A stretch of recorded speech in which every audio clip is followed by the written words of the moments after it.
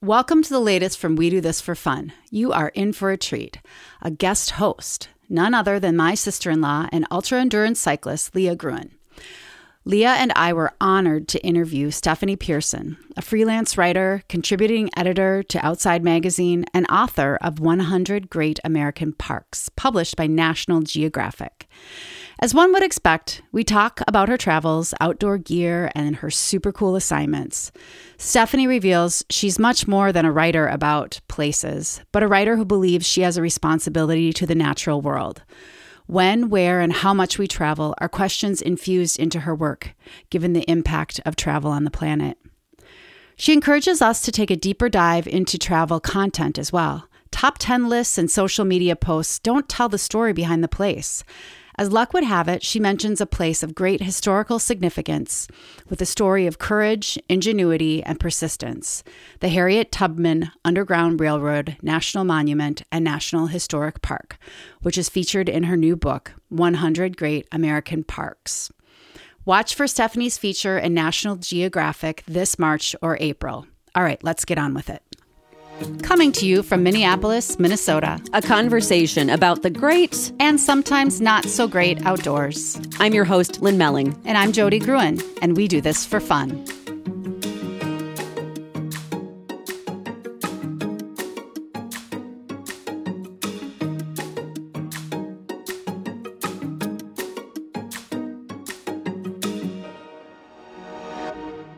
I am Stephanie Pearson. I am a journalist and a contributing editor to Outside Magazine, where I worked for a number of years in the office in Santa Fe, New Mexico. And I now live in Duluth, Minnesota, which is where I grew up.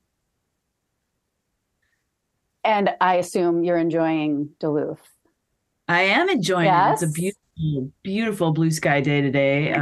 It's a totally different climate. So I actually love having the two climates in my life, the desert Southwest and northern Minnesota. They're both incredible places. So do you spend time in both regions then still? I do. Okay. Yeah. Every year for the last couple of years, I just actually spent some time in New Mexico, Santa Fe, doing a camping trip. And then I go down there. I take my mom, who is now 80, down to Sedona, Arizona every year.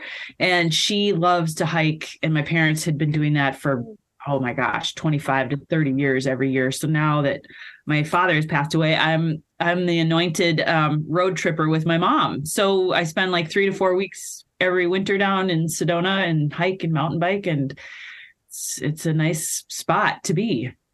That is wonderful. That sounds great. And a nice balance with Duluth winters. That sounds wonderful. Absolutely. Yeah, it's nice. Good. Great. Well, we're so happy to have you here today, Stephanie.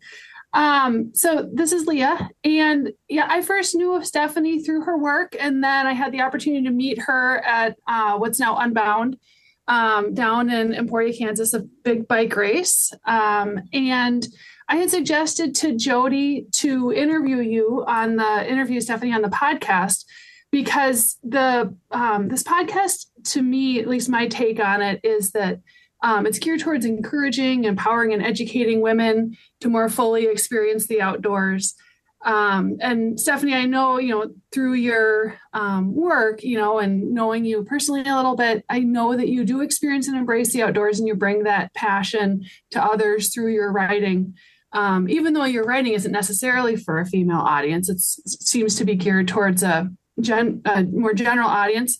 So I'm wondering, for people who are new to you and your writing, what you would say is some of the bigger themes in your writing, in your work. First of all, thank you for having me. And I am so honored to be here, because Leah's career has been incredible, both her engineering career as well as her biking career. And I sometimes think about you when I'm out there in the cold, fat biking, and I'm like, I don't know how this woman does it. So it's really inspiring. And it's just been really cool, the trajectory to see all of these women come up. It's interesting you say that my writing isn't necessarily for a woman's audience, because I came up in Outside Magazine, which I started in 1995, and it was very much a men's magazine at that point. And the mandate was to write for men, and in terms of what they put on the cover and their audience, what they sold in their advertising, it was big trucks that only men buy at that point, and so it's interesting to hear and to see how that's evolved, and the magazine has evolved over time, and obviously there's a growing audience of women, but I'm so inspired by so many people who have come up and just embraced the outdoors like they always have. But now there's more of a voice for that, I think. Mm-hmm. Yeah. How has it evolved? I mean, what's like a really something that you could say like, oh my gosh, it used to be like this and now it's like this, where we can really say like, oh, there has been an evolution. It's funny. I was talking to somebody yesterday out in Montana for a story, and he's the manager of a cross-country ski area near Big Sky. And he was telling me that the number of applicants he gets who already have their wilderness first aid training and their woofer training, he said it's just exponentially higher than it was like 10 years ago. And so I think people are coming to the outdoors more prepared, and obviously more women are. So things like that. And just, I know that Outside's made a huge effort in inclusion over the years, just who's going outside. But the interesting thing about that is that I worked up in the Boundary Waters in 1995. And one of the things I did was to get kids from North Minneapolis on trips in the Boundary Waters. So it's always been there, but I think now there's much more attention being paid to it in a good way. Mm-hmm. So what is it about writing that you've chosen for your medium? And have you explored other media and then come back to writing? That's a great question. It's funny. No, I have not explored many other options. I mean, I've had to do things in the course of my life. I remember I went to Sweden as part of a film crew once, and I was the on-camera person, and it was just a disaster. I was so comfortable. I'm such an introvert, and so much prefer being, behind my computer and just having one-on-one conversations. But I've always wanted to be a writer. I remember reading Travel and Leisure as a small kid, and we didn't travel much. And I actually wrote to the editor and asked her how she got her job. And she emailed me back, or she wrote me back a letter and told me how to get a job in the industry. Huh. So I've always wanted to be a writer. As a child, wow, you did that? Yeah, I did it like in 8th or 9th grade. I was just obsessed with Travel and Leisure and National Geographic. And I was just like, I don't know how to do this, so I might as well just write a letter to the editor. And sure enough, she wrote me back. Wow, that's wonderful that she responded and, that made such an impact on you. That's really a cool story. Yeah, I think I still have the letter somewhere. Her name was Pamela Fiore. She's a great, great woman. So Stephanie, cool. What makes a good travel writer? Oh my gosh, that's a super good and sort of loaded question at this time. I think the genre of travel writing, for lack of a better term, has somewhat jumped the shark at this point. I think the era of great travel writing is Instagram and other forms of just sort of short form social media, look at me, I'm here, kind of thing, has really, really sort of zoned people out to bigger thematic pieces. It's like, oh, I can see where I'm going in Italy and I don't need to read the whole story. So, but I do think what I try to do in my stories is really, it's not so much about the place. It's more about the story behind the place. I should stop. Well, I could ask a follow-up to that, because I love in your writing how deeply you think about kind of social issues like the environment and how human actions are impacting surroundings, and like there are considerations that people need to make. And so I'm just wondering, I guess in any of those pieces, is there like one issue that you could, in your writing that you would like our listeners to maybe think about a little bit more? Because you don't hear about the issues when you are reading those short form, beautiful Instagram photo go to these 5 restaurants and go to see these sites kind of thing. Like, what is an issue that people should actually be considering? Well, that's really evolved over time for me. But actually, one of the issues right now that I'm thinking a lot about is whether people should travel in terms of, just emissions and the damage that it does. And I know that's a very controversial thing to say, especially as a travel writer who's had the opportunity to be at many places. But I wrote a story recently about going to Sedona, which I mentioned I've gone for the past, 25 years, and just how the increase in people there has really, really changed and is really damaging the place in a lot of ways. But at the same time, as a result, the community knows that, and they're doing a lot about it, and they're taking steps to mitigate that. And so I guess what I really want people to walk away from my stories is just a little more thoughtfulness around the choices they're making in terms of travel. If you have a bucket list dream to go to Greenland, it's not like I don't think you should go. I just think you should be pretty thoughtful about how you're doing that. What does thoughtful mean? Like if you're going to go to Greenland, like what would you recommend people consider?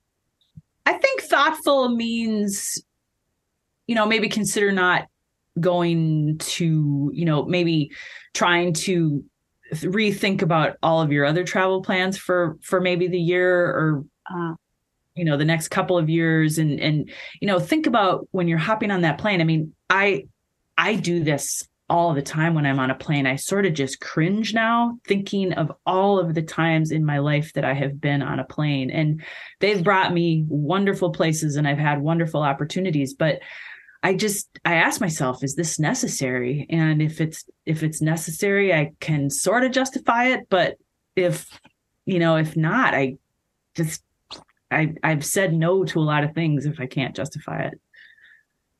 Which isn't super happy. It's not a super happy part of travel, but I do think that travel brings so much to people too. Yeah. So I think it's a really important dance. And like I said, I'm not in a position to really place that. It's just place that on anybody else. It's just my own feelings when I get on a plane now. Yeah.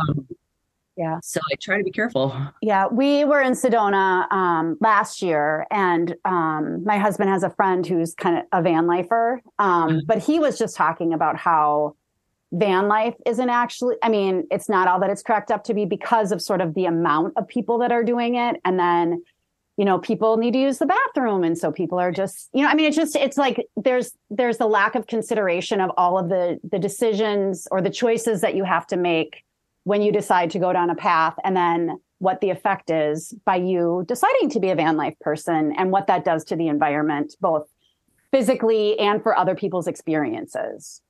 Absolutely. And I think a lot of people are super aware and self-aware, and people are trying their best, and people are really thoughtful for the most part. So I think that's sort of what needs to happen next. So yeah. So one of the recent articles that came out, Stephanie, this fall was about testing cross-country skis at one of the local cross-country ski areas, one of the wooded parks in Duluth, Minnesota. And for it, I think it did a really nice job of laying out kind of what the methods were for testing the skis. There were probably 10 different people who all had, quite experienced. And it seemed like a really fun project to be involved with like the, behind the scenes making of the article. And I'm wondering if you could talk about, either that project or another favorite project that you've had or experience that you've had, in your career. That's an awesome project to talk about because it was so much fun to bring all those people together. And I have to say right off the bat that I was by far the least experienced cross-country skier in terms of, a lot of these people have skied the Birkie like 20 times and they were high school racers. And I've always been a skier, but have never really competed at that level. So I just really, what happened is that we put the word out. My sister is a relatively competitive, or used to be Nordic skier. And so she put the word out to all of her friends and they all just came. We set these 2 days in March and it was sort of the end of the season.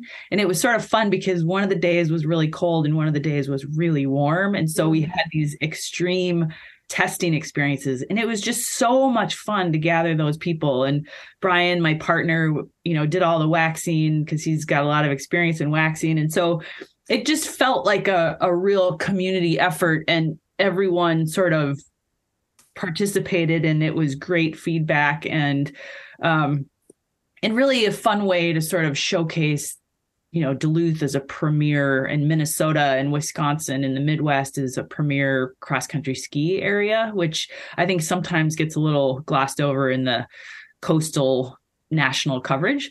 So it was a great project. And if I ever test bikes or fat bikes, I'm going to get Perfect. I'd be happy to. I was talking to someone yesterday who is not from here, from Minnesota. She's from the West Coast in very warm LA. LA. And I keep talking to her about how I want to get her on the trails. Like, I just want to get her either walking them or just in the snow. And, and we were talking about proper gear and all of that kind of stuff. I mean, as a travel writer, you research and you experience gear at a level that most of us don't get the opportunity to do. But to try to even just get somebody who has no experience at all, like even just out with like proper clothing and shoes and, whatever in these like northern climates, what would be a suggestion? Oh man, I think Leah's the expert at that. I mean, I definitely, it's so funny you say that because I think like Nordic skiing and fat biking, for example, they're 2 totally different activities and you have to dress differently. And Nordic skiing, you tend to just work up a sweat immediately.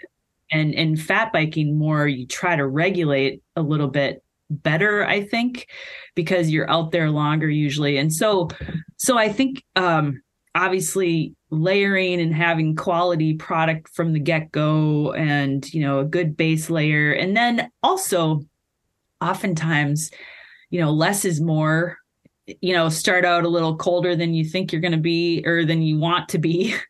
And you'll eventually get warmer. And then also just having an end game, like having a super beefy puffy at the end at the end of the route or wherever that you can throw on, or if you're out like Leah, just having some trusted really lightweight puffy that you can put on to warm your core. Drink hot liquids. That's how I do it anyway. Yeah. Mm-hmm.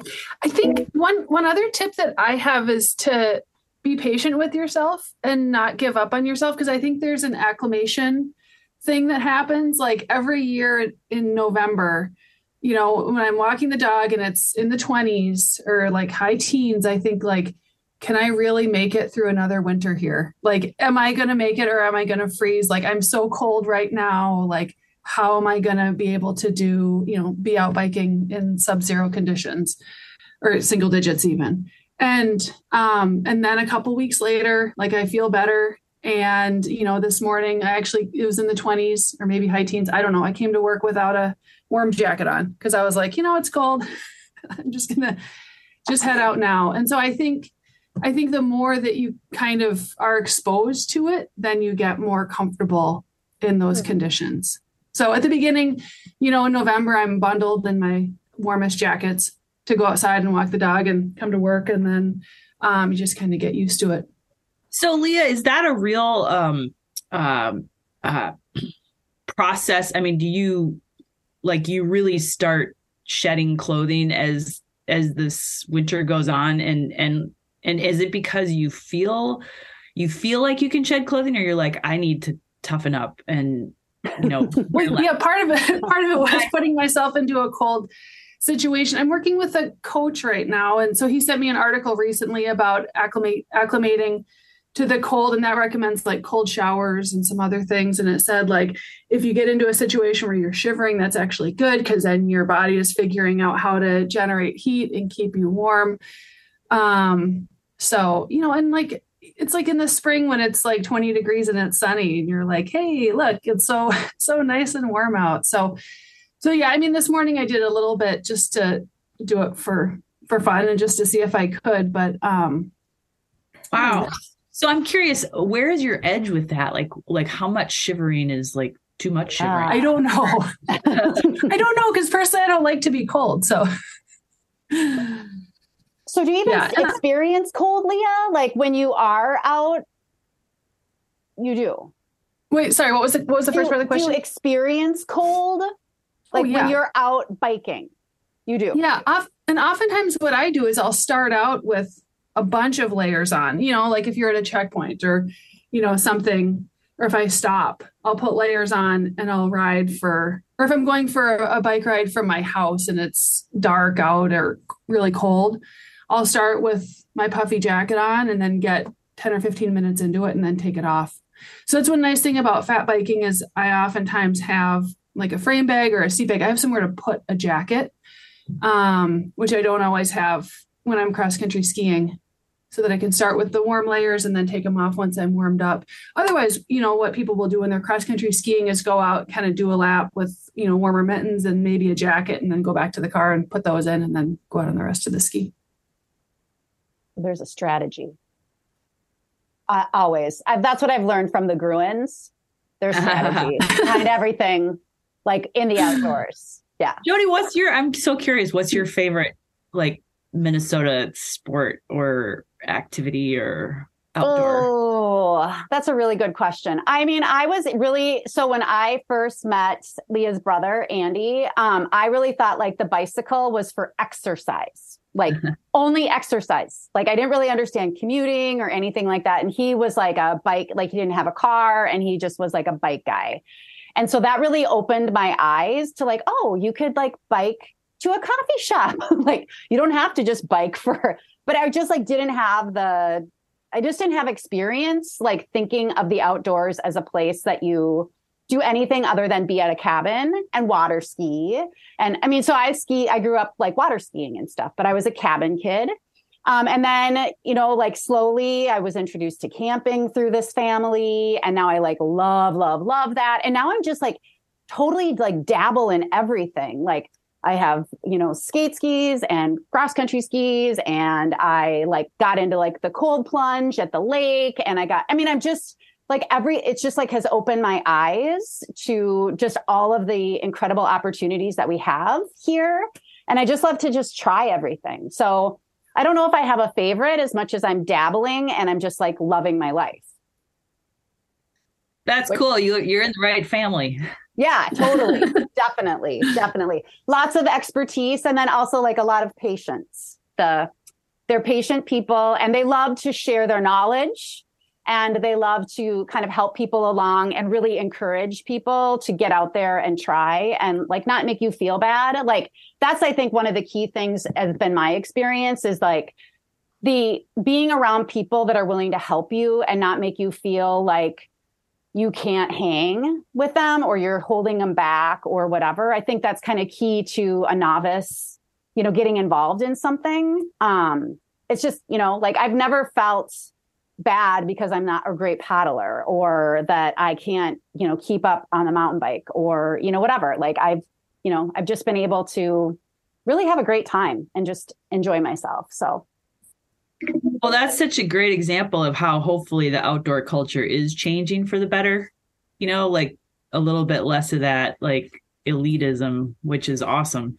Yeah, totally. And I live close to Theodore Wirth Park. So I have the Lopet Foundation, and they're creating such amazing programming and opportunities for women and people that just haven't had access to the outdoors and equipment and things like that. So I'm in a prime spot to just try a lot of things and connect with people in a way that I wouldn't be able to probably if I didn't live in this particular space. Could we jump to social media? I'm just wondering about your thoughts on social media. Like, how has that helped or hindered? Yeah, I am a bit of a dinosaur, and I will admit that. And And I think it was a hard transition to make. I think the good parts are that I'm seeing a lot of good stuff out there. Like a friend of mine, Evan Green, was just part of the first all Black Everest expedition. And he's just a fun person to follow because he just is doing really cool things out there. And so in that regard, I think it's a great thing. I think in my own mind, it's sort of, as a journalist, you feel somewhat pressured to put stuff out there. But in the same time, I think in some ways what I love about the outdoors, and I just grew up in it, is just the purity of it, and not ever really thinking about broadcasting it. It still feels a little foreign to me and a little forced. Luckily I work with publications who don't seem that concerned about my social media following. But at the same time, I'm in a book group, or I'm in a group with writers. And like, let's say if you're, publishing a book or something, your following is pretty important, and, you have to maintain it and you have to nurture it. And, it just is another thing to spend time on, and it does provide community. So I think it's just a matter of sort of getting in the right community within that social media universe and using it because using it for the best. And so, yeah, that's sort of my thought on it anyway. Yeah. Leah, how about you? Do you feel pressure around social media? A little bit. I mean, not too much. The camera on my cell phone broke like a few weeks ago, and I haven't replaced it yet. So like, I haven't really posted anything because I can't take any cool pictures of of anything. So, but I mean, to some extent, but not a ton. Yeah. I mean, I'm sure with sponsorships, I know with, lots of things, everybody looks at your social media following to like see if you're legit or not. But yeah, it doesn't actually mean anything. And you can buy followers and you can, all of this, everything is rigged, Mm-hmm. So yeah, finding content and people that are actually, like dear to your heart, or that, like somehow connect with you is way more important than, following someone that has 1 million followers. Mm-hmm. Yeah. What about return trips, Stephanie? I just had an experience going back to New York City for the first time after COVID, now it's still during COVID, but you know what I mean, where it feels safer to travel. And again, I had the same experience in the airplane too. Like, should I be doing this? And we did it. But going to a place and like, I sort of have this thing where I don't want to go back to the same place all the time. And that's kind of the thing that I love about, again, getting involved in this family, because I went to the cabin every weekend. Like, that is what we did as a family. And I didn't know any better and I loved it, but now there's all these places that you can visit and all of these experiences you can have. And going back to New York City, I was like, oh my gosh, this was like a different experience. Again, like every time you go to this place, it feels different. Are there outdoor spaces that kind of can give you that same experience, or like that, a different experience each time? Yeah, I would say one that really resonates with me is Colombia. I studied there in 1991 when I was in college, and I just fell in love with that country. And it was a pretty brutal place to be then because of Pablo Escobar. Like, that was his reign of Colombia. And so we actually got kicked out. Our program got kicked out. And so I wanted to go back to Colombia, and for a long time, it wasn't a very safe place to go. And so then I think in like 2011, I followed the FARC. The FARC is the guerrillas, and they have a website, and they made this big deal on their website that they were going to start this peace accord with the government. So I was like, oh, this is the time for me to go back to Colombia. And so I went back to Colombia and I reported this story for 3 weeks, and had access to some really interesting places via the people I was traveling with. And it's just a place where if you read Gabriel Garcia Marquez, it just feels like a bottomless pit of beauty and culture. Mm. And it's just, so that place to me represents just a place that I can never get enough of. And I've since been back there again. And was just talking to a friend yesterday about possibly going back. So there are places. Italy's another one of those places. I love Italian culture. I love how they live for the most part. And it's like, you just can't, I feel like a sponge every time I'm there. It's just like, I can't get enough of Italy. So I think places just resonate, more than others, I would say. Leah, how about for you? I like going to the same place. I mean, I love going to new places, but I also love revisiting the same places. My brother-in-law through my husband, so a different side of the family, lives in Paris. And I could, we visit him frequently. We haven't been there since before COVID, but, I could go, like, I can spend all the time that I have in Paris and just go and explore new places within the city. But it always feels different because we're always going different places and doing different things. And, now that we've been there so many times and, we stay with him and his partner when we're there, like I think that we have we kind of have the experience of a local and less like a tourist. And so it's our goal not to like see sights, but to go to cafes and go to the grocery store and kind of like, experience it differently than the first, handful of times that I was in Paris. So. Yeah, that's so fun. Yeah. I've never been to Paris. I want to go. Oh. Yeah. Well, it sounds like Leah could be your guide. Yeah. Or an authentic Parisian experience. Yeah. Yeah. So Stephanie, you just finished a big project. A big book came out, 100 Great American Parks, which is an illustrated collection of the parks in the United States, published by National Geographic. I was curious to know how the process of writing that book went. It seems like a big job, a big task. Wondering how long it took, if there were any challenges along the way, or if it was just smooth sailing, and how you got through those challenges. Yeah, that was an really interesting story, because they reached out to me in January of 2020, and I had lined up, I had a travel schedule lined up. I was actually going to Antarctica, which I ended up canceling, but they asked me to write an international parks book.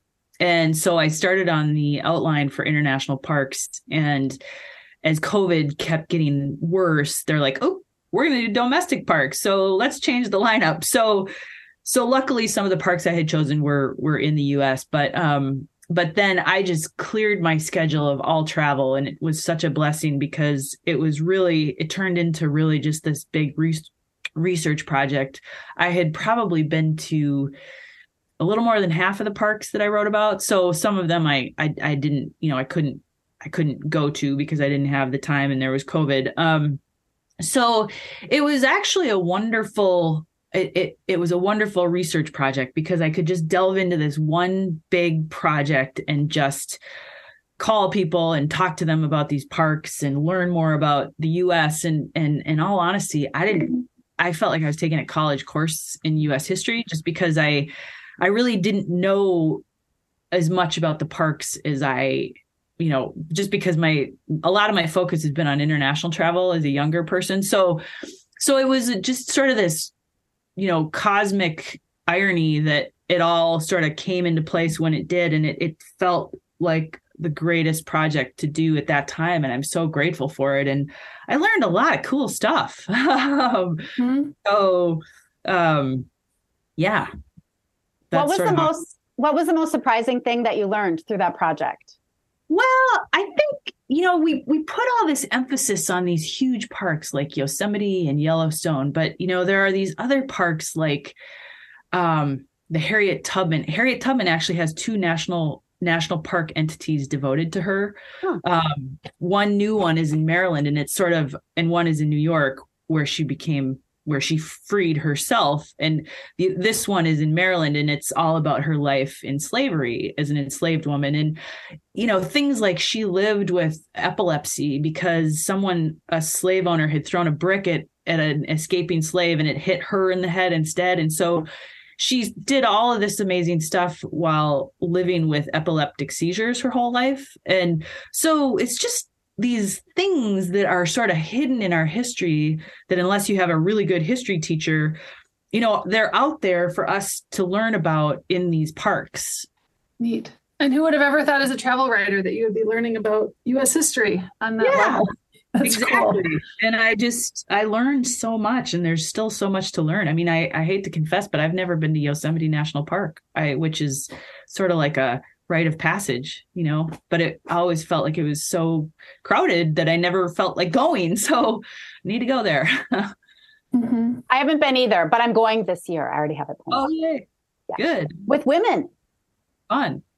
I'm going to do my first backpacking trip. I've never actually done backpack hiking before. So wait, I want to know what, Leah, your next adventure is. I know, Leah. The next big thing that I have on my calendar is I'm biking the Iditarod Trail Invitational starting in late February. Wow. So February 26th. So it's a race in Alaska on the Iditarod Trail. The race has two lengths. There's a 350-mile version, which I did 6 years ago. Or you can do the full 1,000-mile race all the way from basically outside Anchorage up to Nome on the Bering Sea. So I'm going to do the 1,000. So I'm really excited for that. I expect it to take me a few weeks, and I'm really excited so the human-powered race starts a week before the Iditarod dog sled race. And so for most bikers, if you do the 350, you don't see the dog teams. You can see like at some of the checkpoints that they're stockpiling straw and plastic and some of the food and that kind of stuff.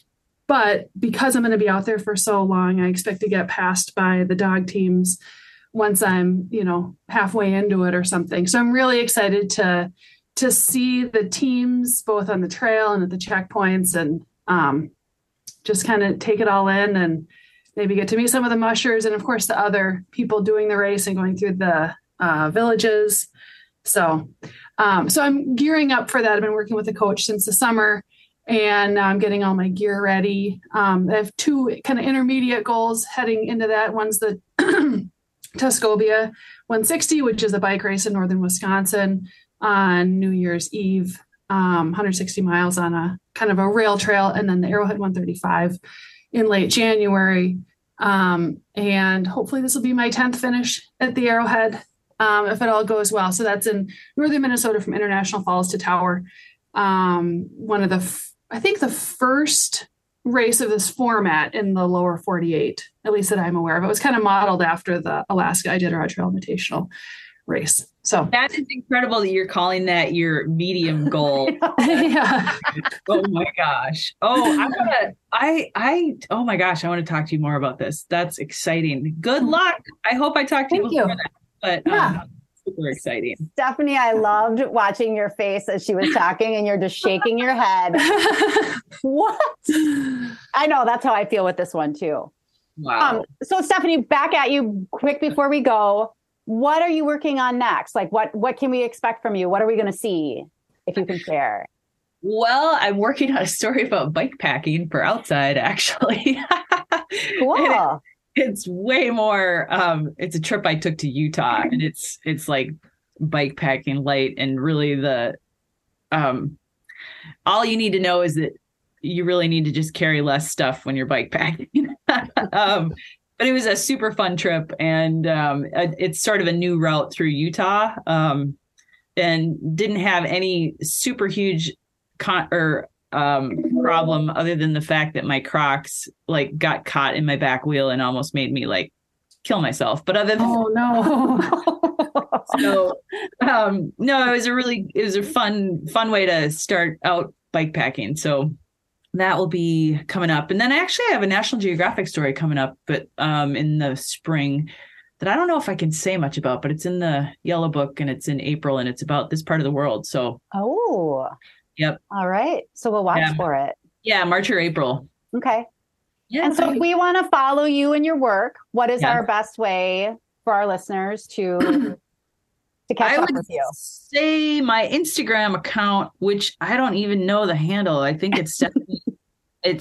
You can find me under Stephanie Pearson, but I think it's Stephanie A. Pierce. I'm not sure. I'm looking for it right now. Okay, you know what? I'll find it and put it in our show notes. And Great. Everybody can find it that way. Thank you. You're welcome. Thank you. Thank you for the fun conversation. Really appreciate it. So nice to meet you. Leah, thank you so much for this connection. Yeah, this has been great. Thank you. It's clear that you guys know how to have a good time. So doing good things and fun things in the outdoors.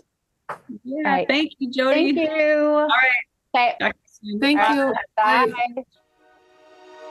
We Do This for Fun is supported by 515 Productions, a high-end video production business based in Minneapolis. The website is 515productions.com.